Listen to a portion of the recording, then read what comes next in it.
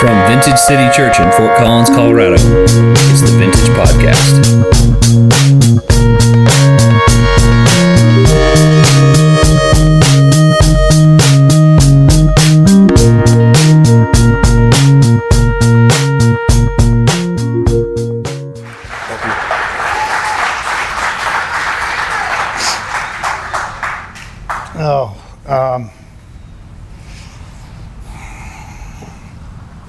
That messed me up.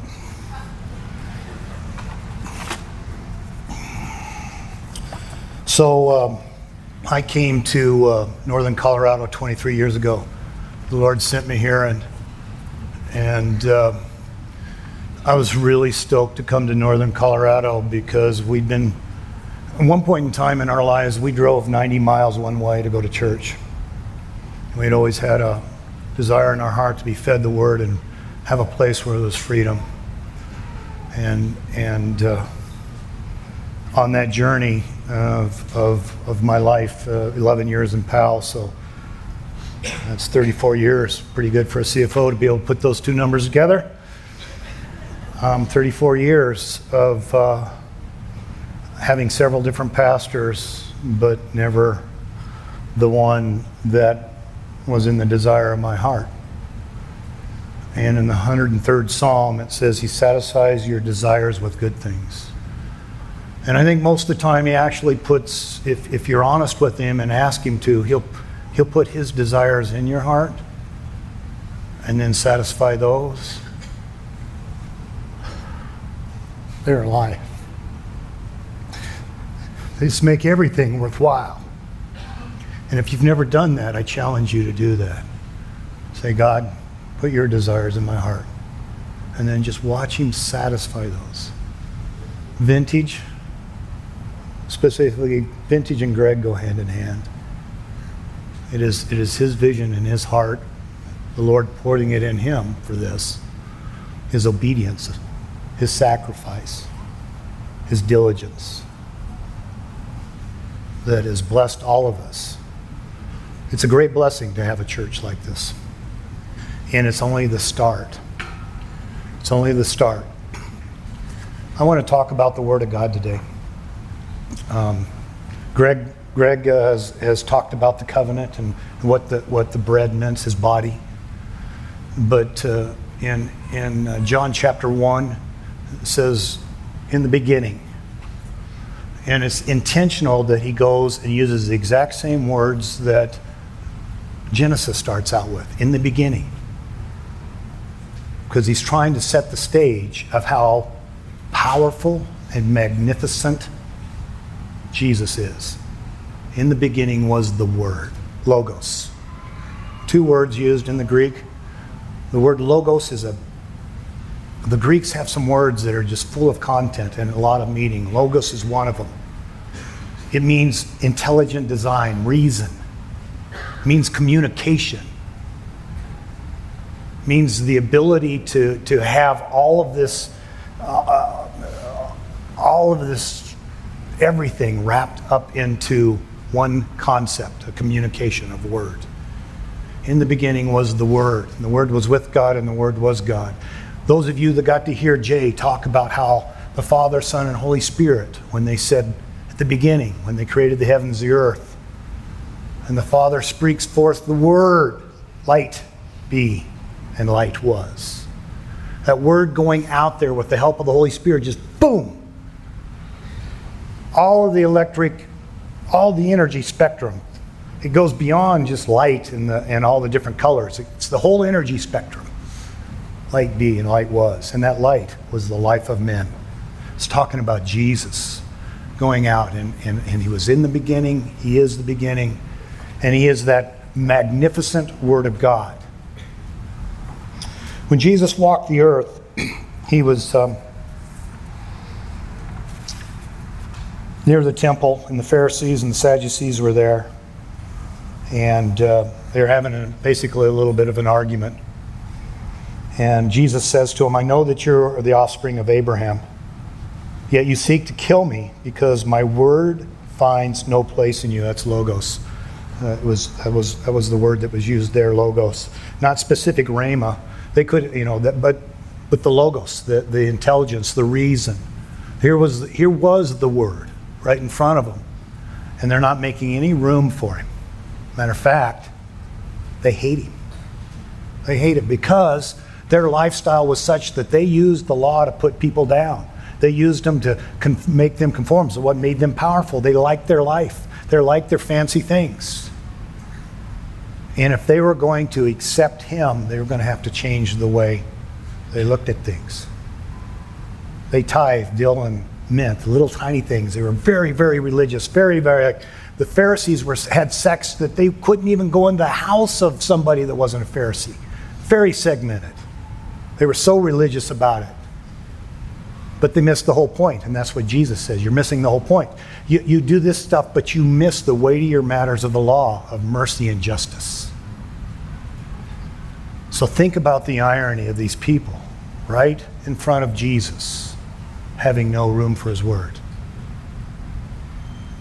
And we want to do just the opposite. And that's what we are, and that's what we will be doing even more of, both individually and corporately, of finding a way, learning how to let the word dwell in you richly.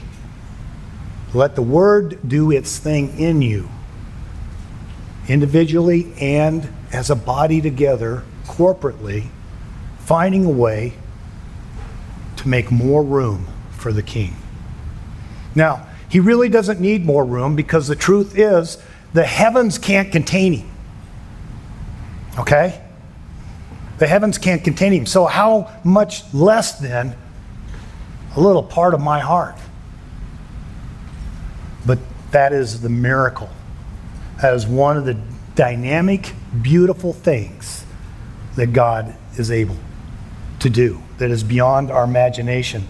I love the passage that Greg read here a little bit earlier out of Ephesians. I don't know what translation that was. It was a beautiful translation. It says that Christ may dwell in your hearts. The word may dwell in your hearts through faith. And I pray being rooted and established in love. The word is compared to a seed in the parable of the sower and the seed, and it is a seed. When God created things in Genesis, he said every seed will bear after its kind. Everything has seed somehow, some way. And everything reproduces after its kind.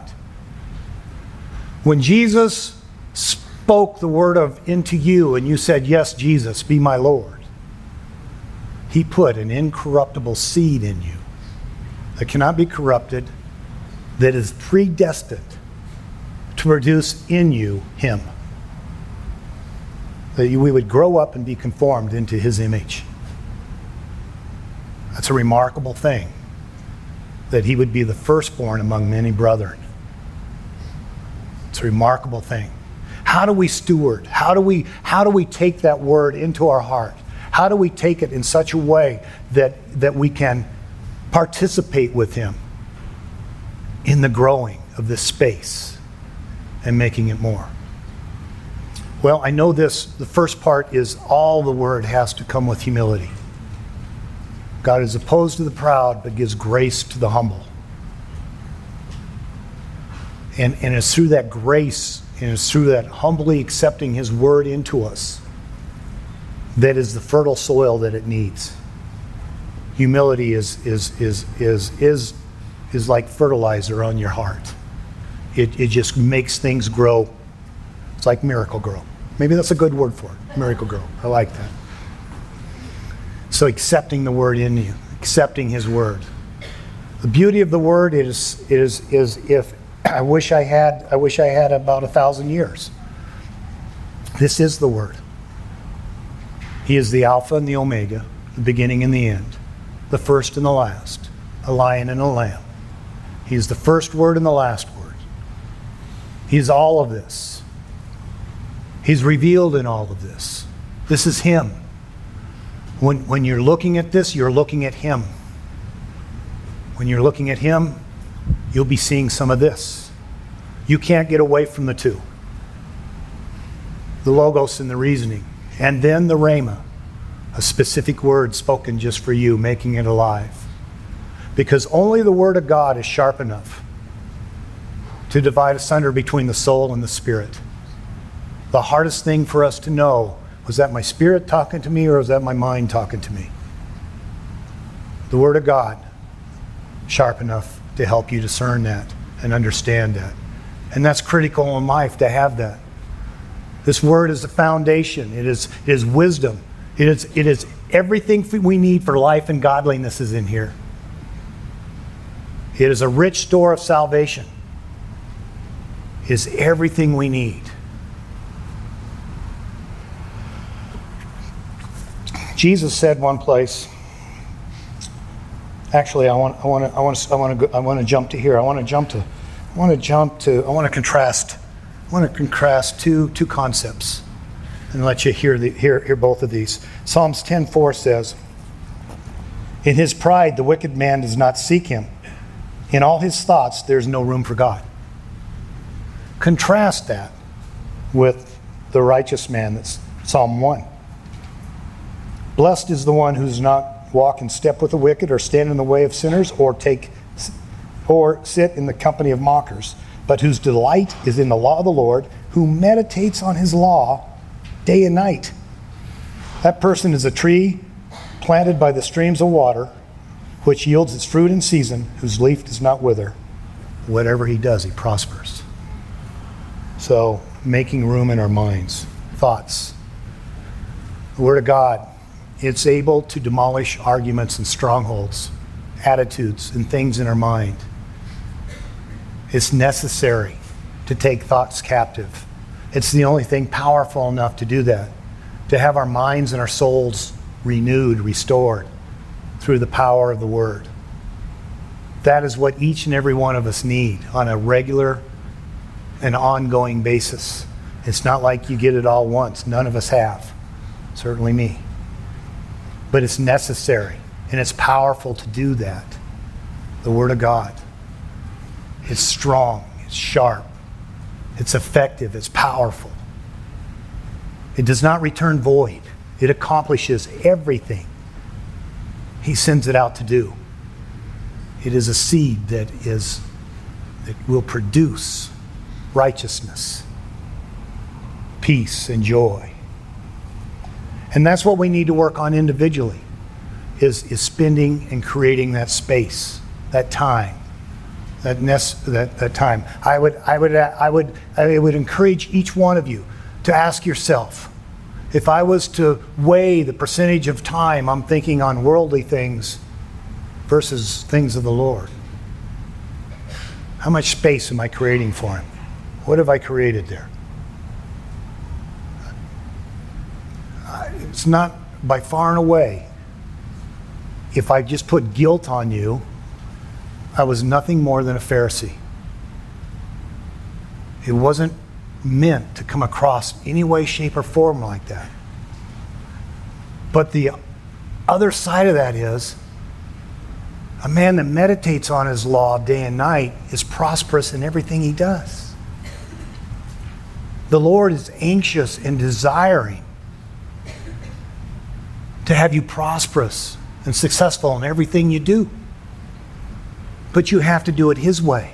You can't go to the Word and tell it what to do. You have to go to the Word and say, what do you want me to do? Jesus said one time to his disciples, I have a lot I would love to share with you, but I can't. You can't bear it. You're just not strong enough now. Just not strong enough. You're not ready. And that's the goal for all of us. Line upon line, precept upon precept. Grow in the Lord. Get stronger. So we can take more of Him in, understand more of Him. And then He can pour more, and it just expounds. It is exponential. It's exponential. Jesus also said one place, I go to prepare. I better read it. In my Father's house, John 14:2, in my Father's house are many dwelling places. If it were not so, I would have told you, for I go to prepare a place for you. Greg's told us in covenant, when one party does something, the other party's obligated to be able to do the same thing. Jesus right now is preparing a place for each and every one of you. He's working on it. He's been working on it for a long time, I'm sure. Each and every person has their own unique place that is special, that is brilliant, that is going to be beyond your imagination. So if he's doing that there, what should we be willing to do for him here? And I propose to you that preparing a place for him in our hearts is like building a house. And if you just build one little room and that's the only place you let him in it, well, at least you've done that. But the truth is that his fragrance and his goodness is so good, you ought to break down all the walls and just have one place. Or let him at least have the run of the house. Everything you can in your heart and your mind. Open up. Allow him to come into that. Allow him to rearrange that. Allow him to sanctify and make that place holy and beautiful. And I had this vision, I think I shared it the last time I spoke, where I was walking through this mansion, and it was in the framing stage, and the contractor was back behind me, and I come up in, it's huge, and I'm just, wow, it's pretty cool. And I come up to this one place where the bathroom was going to be, and I start complaining about where it's at and the size of it, and it's just some nonsense. And I turned around and I looked, and then the revelation came to me, oh, that's the Lord. And he's the contractor. And oh, by the way, I wasn't paying for any of this house, he was giving it to me. And the lesson for me was that he was my builder, and I shouldn't complain how he's building me. And I shouldn't complain about the timeline that he's building me. I should allow him to be the author and the finisher of my faith, line upon line, precept upon precept, here a little, there a little. Continue growing. Let him do his work. I think if we cooperate, we can maybe get that house sooner or later. But the truth is, we're probably never done. I think it goes eternally. I think this is an eternal concept that'll probably go on for ages to come. In the same way that he's building in each one of us, he's building in this body right here. A place that's trying to make room for God. Trying to make room for God, where the Logos and the Rhema are common. Where we have ears to hear, eyes to see, and a heart to perceive and understand what God's about to do and doing. I am so excited for Vintage. The very first time that I went to a Vintage place, Greg said, we probably had 30 or 40 people, and he says, we're not into really growing. We're into doing what God says, and this place is going to be a house of prayer. And it couldn't have been any more music to my ears, because I'd been praying for that concept for over 20 years. That there would be a place that was a house of prayer, where his word and his spirit had total freedom to do whatever. He was Lord. It was his house. But a house of prayer is actually cutting off the scripture, because it says, my house will be a house of prayer for all the nations. And while it's beautiful, and it's his way, he cannot help but do it when we're here, is to bless us and to encourage us, to heal us, to make us stronger, just to love on us, being deeply rooted in his love. It's not all about us, because his heartbeat is all saved, none lost. All saved, none lost. All saved, none lost. All saved, none lost. It's too small a thing for him to save a nation. He wants them all.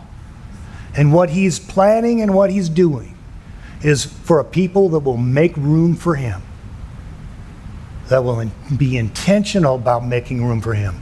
An open heavens, where there is a place where the Word of God is so fresh and so free that ears hear. We're talking spiritually. I see, having revelation of seeing him, actually seeing him. If you're not getting a revelation of Jesus Christ, I challenge you to ask for it. Say, Lord, I want to see you. He promised to manifest, show himself to those who love him. That's different. There's all kinds of ways for him to manifest himself. He'll be doing it the rest of your life. He'll be manifesting himself to you. You just need eyes to see and ears to hear, and he will show you. And I don't know if you're like me, it will endear you more to him than ever. And that's what God is doing here. That's what God's doing in this region. And it is on an exponential growth. It's been a privilege to be part of this. And it's probably one of the hardest things for me. I never thought God would ask me to leave this. I just didn't dream it. I can say to it this way: I'm really not leaving. I'm going to come back and visit. My heart is here. My roots are here. My prayers are here. My vision is here. So is the Lord's. It's one and the same, because I only got it from him. And I'm excited to see the podcasts. I'm going to be listening to every one of them. The good news is that the praise and worship is going to be on video one of these days. I'm going to participate that way. So I'm not leaving, but I would like to pray before I leave. So Father, I just come before you and I thank you for deeply rooting these people in your love so that they can know you more. They can know your logos, your rhema. They can see you. They can be part of you. They can just grow with you. And I just know that your word is sent out to bring relief to your people, to break yokes, to set them free. I speak freedom to these people. I speak health to these people. And Father, I thank you that it is your face that shines on them. Your face is gracious to them and grants them shalom, both now and forever. Amen.